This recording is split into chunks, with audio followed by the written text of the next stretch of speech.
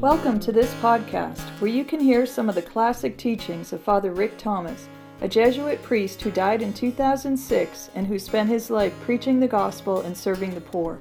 Listen in to his wisdom, insights, and humor. Let's begin by writing down those passages we'll look at. 1 Corinthians 13:6, John 8:44, Deuteronomy 5:20, Leviticus 19:35 and 36, John 6:66 to 71, John 12:1 to 7, Matthew 26:20 to 25, and verse 47 to 49. Psalm 139, verse 23 and 24. Repeating those, it's 1 Corinthians 13:6, John 8:44, Deuteronomy 5:20, Leviticus 19:35 and 36, John 6:66 to 71, John 12:1 to 7, Matthew 26:20 to 25, and verse 47 to 49, Psalm 139, verse 23 and 24. We're going to make a comparison between what God does and what God's enemy does. God builds what he wants to build with agape love and truth. The devil does what he wants to do with falsehood and lies. That's one of his building blocks. Let's begin by looking at 1 Corinthians 13:6, the passage that speaks of agape love. Love does not rejoice in what is wrong, but rejoices with the truth. Agape love and truth are closely connected, and this is what God uses to build agape love and truth. The devil, on the contrary, uses falsehood to build what he wants to build, and he begins in the garden with Eve, telling her a falsehood. You will become like gods when you eat this fruit. And so he introduces sin into the world through his lie. Let's look at John 8:44 and a half. Well, we'll look at the first half and then the second half. The father you spring from is the devil, and willing you carry out his wishes. He brought death to man from the beginning, and never has based himself on truth. The truth is not in him. Lying speech is his native tongue. He is a liar and the father of lies. Now the second part of that, verse 44, the devil has never based himself on truth. The truth is not in him. Lying speech is his native tongue. He is a liar and the father of lies. So the more falsehood, the happier he is and the better he can work, because he works on lies and falsehood. This being the case, God puts down among the basics in Deuteronomy 5:20, when he calls the people out of Egypt and wants them to be his people. In giving the basics, one of the basics is, you shall not bear false or dishonest witness against your neighbor. In other words, don't lie. You shall not bear dishonest or false witness against your neighbor. Now, what is false witness or a lie? When my words differ from my thoughts. And so I say, I'll be here tomorrow, when really what's in my mind is, I won't be here tomorrow. but I'm telling you I'll be here tomorrow. But I'm thinking I won't be here tomorrow, but I'll tell you I'll be here tomorrow. This is a lie because my words do not agree or correspond with my thoughts. And as we saw before, falsehood can exist not only in the mouth, but it can exist in objects. And so we find in Leviticus 19:35 and 36, do not act dishonestly in using measures of length or weight or capacity. You shall have a true scale and true weights, an honest ephah and an honest hin. I, the Lord, am your God who brought you out of the land of Egypt. And so we can use objects to lie. So if we say this thing contains a gallon, and when in fact it does not contain a gallon, or more than a gallon, then this is a falsehood. We're bearing false witness. And we say this is a yard, this is 36 inches, when in fact it's 35 inches or 37 inches. We again are bearing false witness. And this is what the devil loves, because he can work with any kind of falsehood. That's how he works. Now, falsehood can also be in action. It can be in the mouth, it can be in an object, and it can be in action.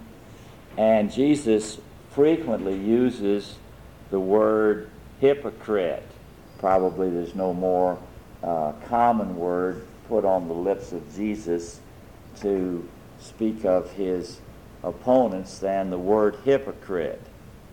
Now, hypocrite is a Greek word that means acting a part in a play, or play acting, or an actor, or performing behind a mask, as the actors did in those days. They put on a mask and performed behind that. So a hypocrite is the word in Greek referring to actors or play acting, performing a role in a play, or using a mask. Now, Jesus did not want any play acting among his followers unless everybody knew that it was a play. If everybody knows it's a play or a drama, then the play acting is fine. And so, from time to time, we have dramas. And we announce the drama. This is a drama never seen before on this continent or on this planet, and so forth and so on. And all this is to let everybody know that it is a play, that it is a drama, that this is not really David, it's not really Goliath. And the battle that they're having, David versus Goliath, is not the original battle, but it is a drama. And everybody knows it's a drama. Everybody knows that they are playing the part of David and Goliath and the soldiers and so forth. We can also have unannounced religious dramas. God doesn't like the unannounced religious dramas where people play a part. For instance, the musicians begin to play Jesus es su nombre, and I think I'm going to be the first to kneel down, and everybody will see how holy I am. Okay, this is a drama that I am playing for the benefit of the other people to watch, and it is unannounced. I have not announced that my quick kneeling down here is a drama for the benefit of everybody. And so I get up to share at the prayer meeting, and I say, I'm sharing this for the honor and glory of God. Maybe this is a drama, and I'm saying this so it will appear good. I will appear good. Maybe it is for the honor and glory of God. If it is, God knows it very well. If it isn't, and it's rather for my honor and glory, then I am in the drama. I am in the play. I am the hypocrite. I am wearing the mask. I am playing the role. And now I'm going to play another role, and when I get through saying this, I'm going to say, Palabra del Señor 3 times. Palabra del Señor. Palabra del Señor. Palabra del Señor. This sounds better, saying it 3 times, than not saying it at all, or saying it just once. I'm giving some examples of religious dramas that Jesus didn't like, and of which are not announced. If I announce them ahead of time so everybody knows it's a drama, that it's play, that it's acting, that it's pretense, it's wonderful. But otherwise, it's bearing false witness. I'm bearing false witness. And this is the building block of the enemy, lies or false witness. Now we're going to look at some dramas in the New Testament and various actors. And the first drama is in John 6, 66 to 71. Jesus has been promising the Eucharist. You must eat my flesh and drink my blood. Unless you eat my flesh and drink my blood, you'll not have everlasting life. In verse 60, it says, after hearing his words, many of his disciples remarked, this sort of talk is hard to endure. How can anyone take it seriously? Now, this is an honest appraisal of what Jesus said. It's a hard saying. Who can take it seriously? Verse 61, Jesus was fully aware that his disciples were murmuring in protest at what he had said. Does it shake your faith? He asked them. And then in verse 64, yet among you there are some who do not believe. Jesus knew from the start, of course, the ones who refused to believe and the one who would hand him over. In verse 66, from this time on, many of his disciples broke away and would not remain in his company any longer. Jesus then said to the 12, do you want to leave me too? Simon Peter answered him, Lord, to whom shall we go? You have the words of eternal life. We've come to believe. We are convinced that you are God's Holy One. Jesus replied, Did I not choose the 12 of you myself? Yet one of you is a devil. He was talking about Judas, son of Simon the Iscariot, who, though one of the 12, was going to hand Jesus over.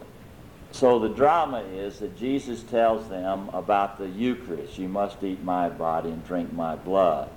The reaction of the people is, this is a hard saying. Who can hear it? And from verse 66, we know that his disciples were thinned out then. From this time on, many of his disciples broke away and would not remain in his company any longer.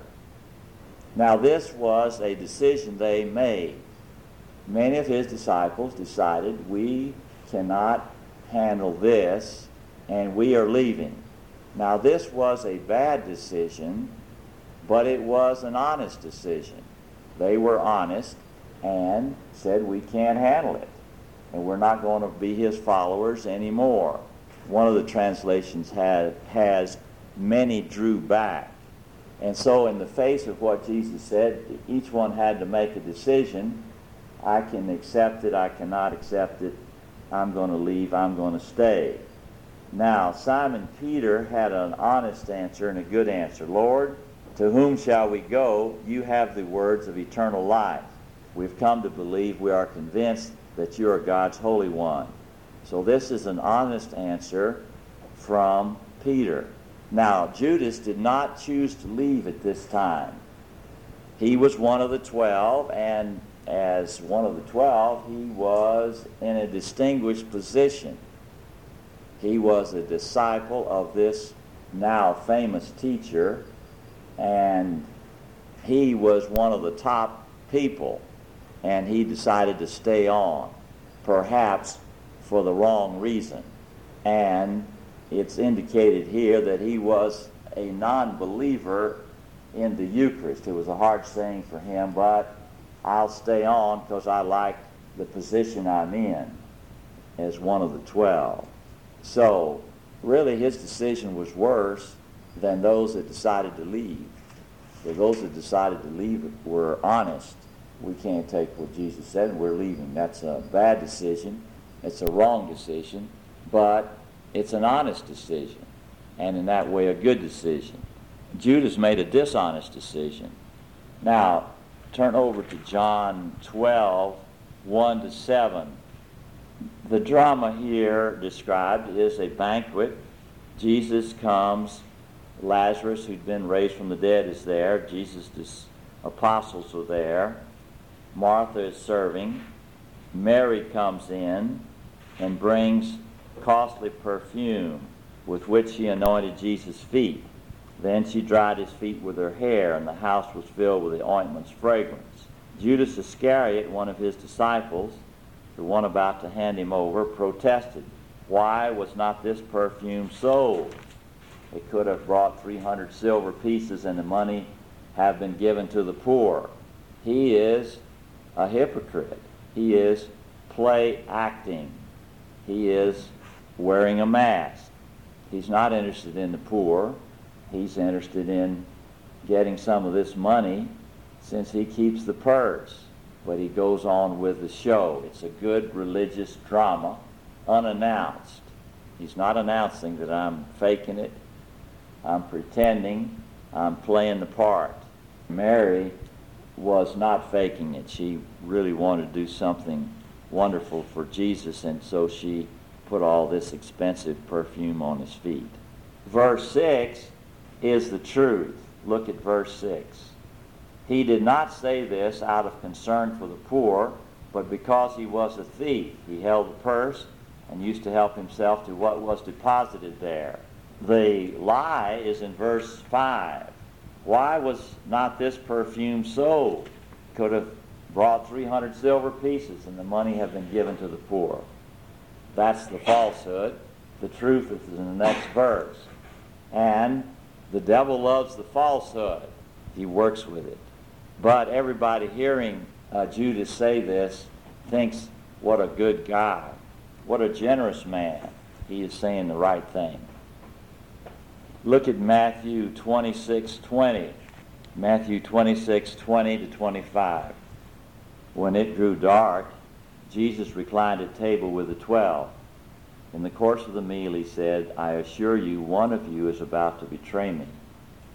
Distressed at this, they began to say to him one after another, "Surely it is not I, Lord." Jesus replied, "The man who has dipped his hand into the dish with me is the one who will hand me over.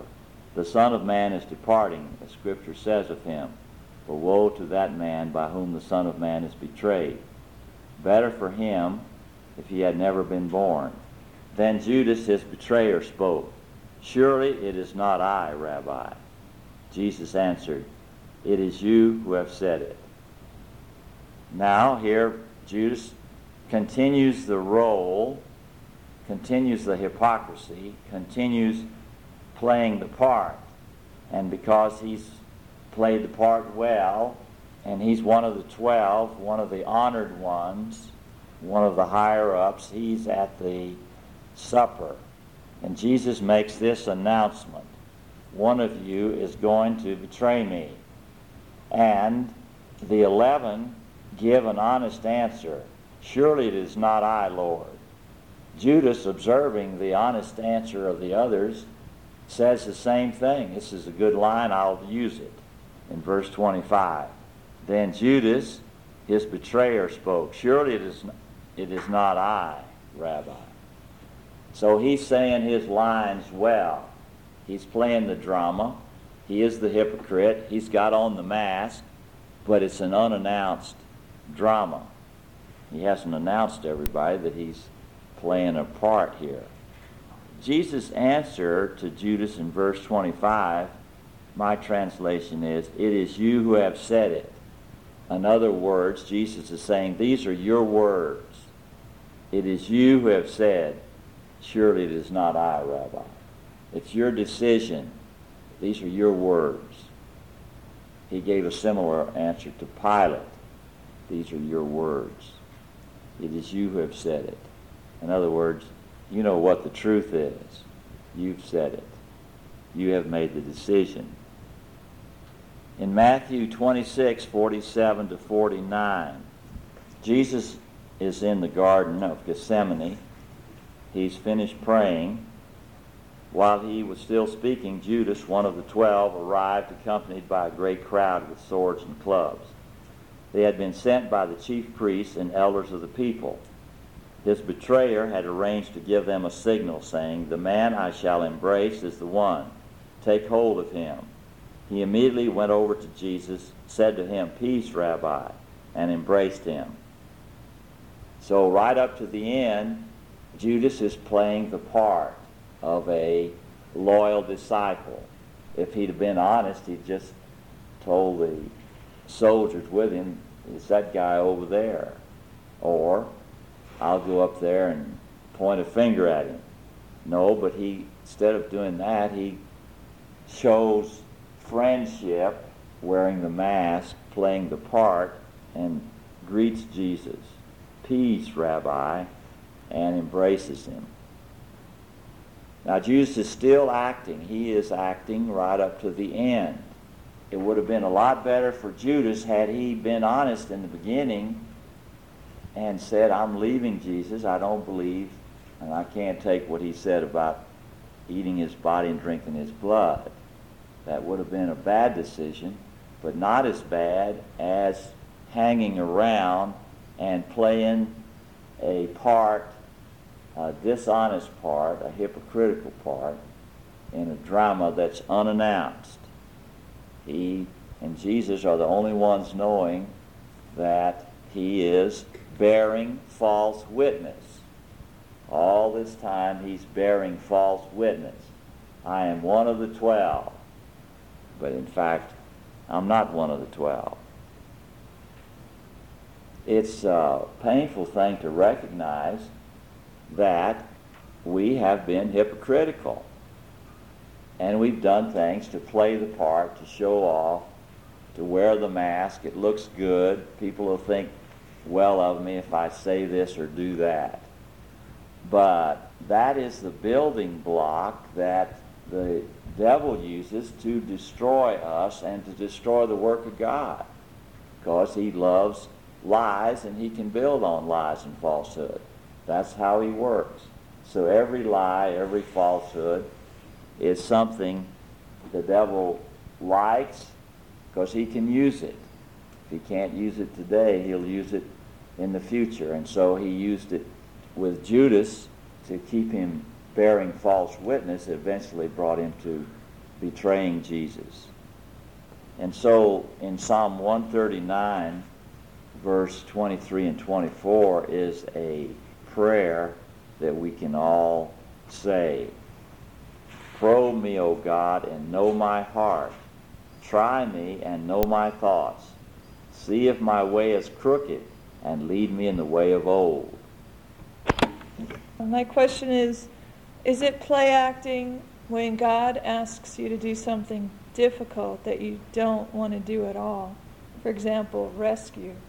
Is it hypocritical to do it anyway, even though the whole time you're doing it, you wish you weren't doing it, and you wish you were somewhere else, and your heart's not in it, but you just force yourself to go through it because you know it's right, and you're supposed to do it?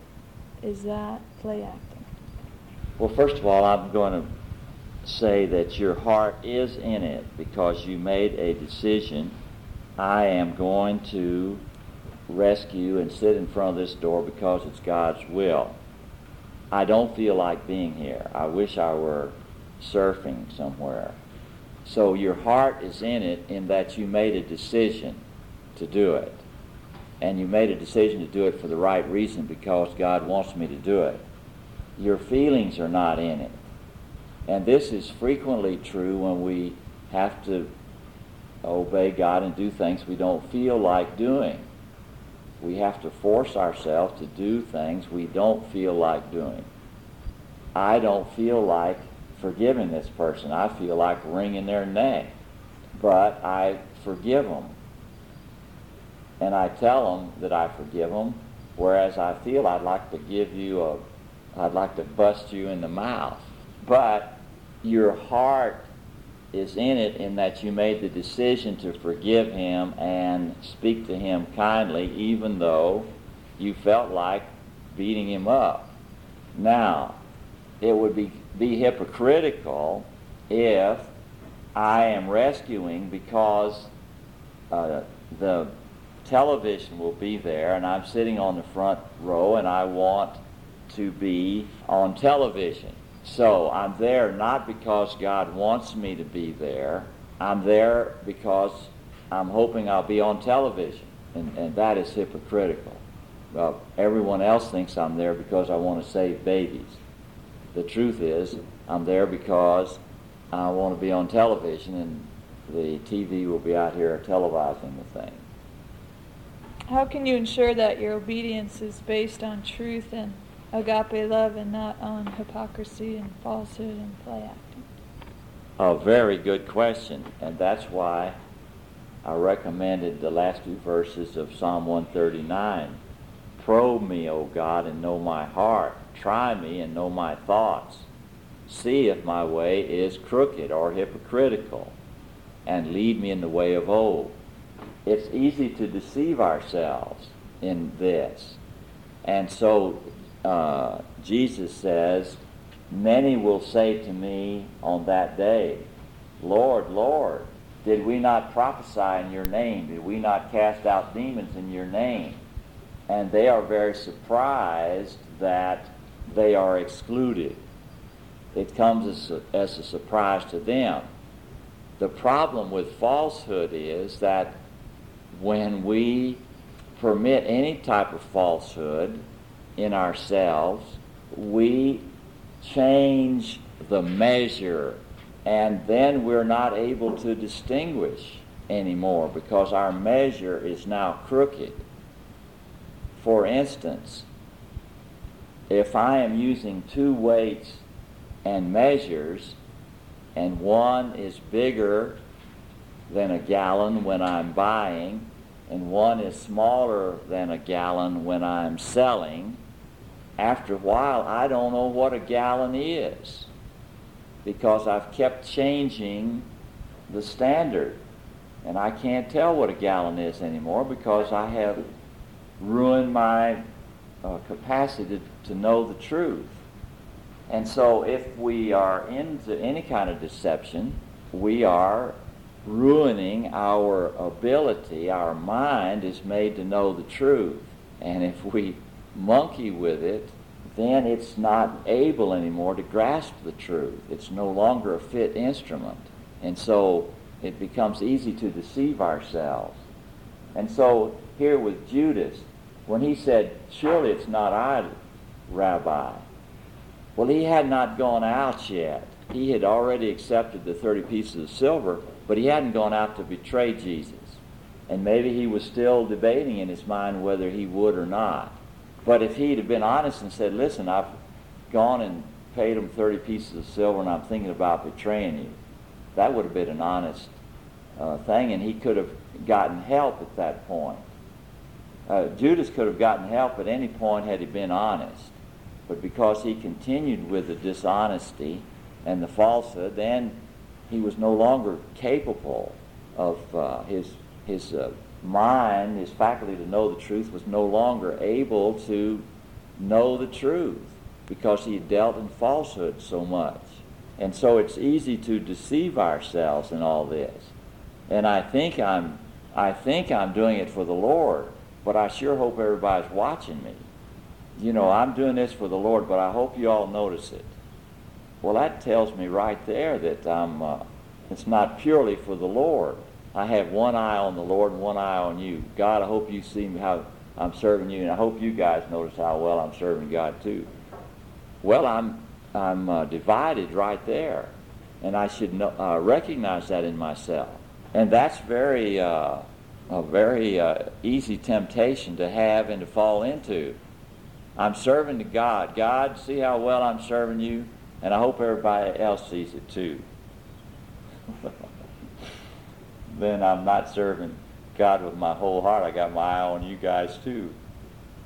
A kiss is supposed to be a sign of friendship and intimacy, and Judas lies with his kiss. It's not friendship, it's not intimacy, it's a lie. He's lying with his body.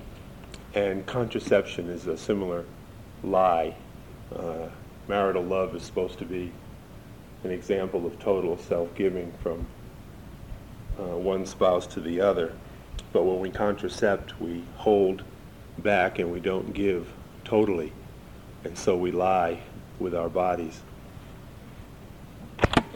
It's kind of scary. And for example, your example on the song Jesus es su nombre, and you kneel down first for everyone to see. And in your mind, you're thinking, oh, I'm doing this for the Lord. But when you have those thoughts and stuff, actually you're a puppet for the enemy. And he's working through it. But in your mind, you're doing it for the Lord. And that's kind of a scary thought.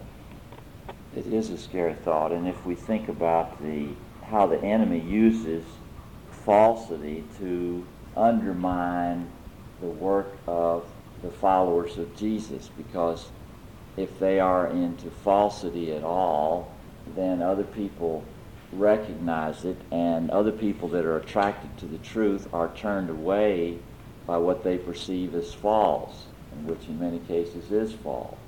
And so it's a sad thing that the lives of the saints are so covered with falsehood. It's very hard to get down to what they actually did and said, because the people that write those stories or tell those stories try to make them look different and better, whereas the plain old truth would be the very best. They have to doctor the truth up, and then it's a falsehood, and somebody observing that say, well, everything is false. Some of it's false, or it's all probably false. That's exactly what Satan wants. So anytime there's any falsehood, that's exactly what he can use. He can use it against us to destroy us, or use it against other people to destroy other people, because the falsity is in there. And that's why we need to know that that's his building block. Any kind of falsity he will use to destroy us and to destroy others. Last week you mentioned that we need to make a commitment to the truth, and as I've been thinking about that this week, I realize that we have to make that commitment every single day, and even many times a day, because our society is so steeped in falsehood, and it's a way of life, and it's accepted and tolerated in advertising and dealing with each other, and it's just an expected thing. Exaggeration and just falsehood upon falsehood upon falsehood is normal. And in order to counteract that, and we've all been contaminated by it and have incorporated it into our lives in some way, shape, or form, in order to counteract that, we have to decide continually for the truth.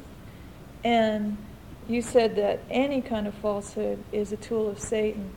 You know, we often think of just the religious applications of these teachings, but it's every aspect of our lives. If we're at the store and the clerk gives us more money back than we deserve, or whatever, we need to be honest in everything. And we can't expect to be honest with God if we're not being honest with each other and with ourselves and with the daily dealings of our lives. Some people don't know how to handle honesty or truth. We, at the radio station, Ted and I received a package of something we ordered that was far superior to what we had ordered. We ordered a $12 part, and they sent us one that cost close to $100.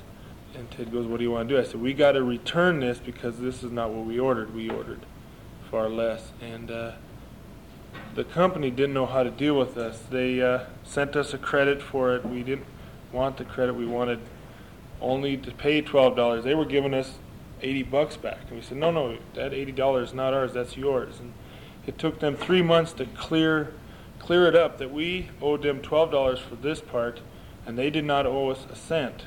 They would have never known that if we would have kept this part. but we would have known that we cheated them, and they didn't know how to deal with us not cheating them. It's awful strange. I think when Jesus tells us to be like a child, that's one. Hypocrisy is one of the things he's talking about, because children are not hypocritical until they get contaminated by adults to become hypocritical. But children are not. They say the truth, simple and clear, and they act it out. Correct. And children have play and drama and pretending all the time, but everybody knows it's a play. You know, we're going to play house, we're going to play Indians, we're going to play whatever we're going to play. And it's announced, and everybody knows that they're playing and pretending. And as you say, they speak the truth. So there's it's very clear to the child, and it's very clear to everybody else when they're playing. And they play a lot, and they have a lot of dramas. But it's very clear that they're faking it. We're faking playing house or whatever we're going to play. But when it comes to telling the truth, then they're very honest about telling the truth. And we get it all mixed up. When we're pretending, we don't announce that we're pretending. One time when we were at a Dairy Queen with Ellen and Reuter, we got our stuff and we just stood there. And he came back and he goes, "What do you want now?" And we go, "This is too much money. This is not our change." "Is it?" And he goes, and he just stared at us for a while. And then we told him the amount of money he told us it was, and he just stared at us the whole time when he did it. He just was shocked.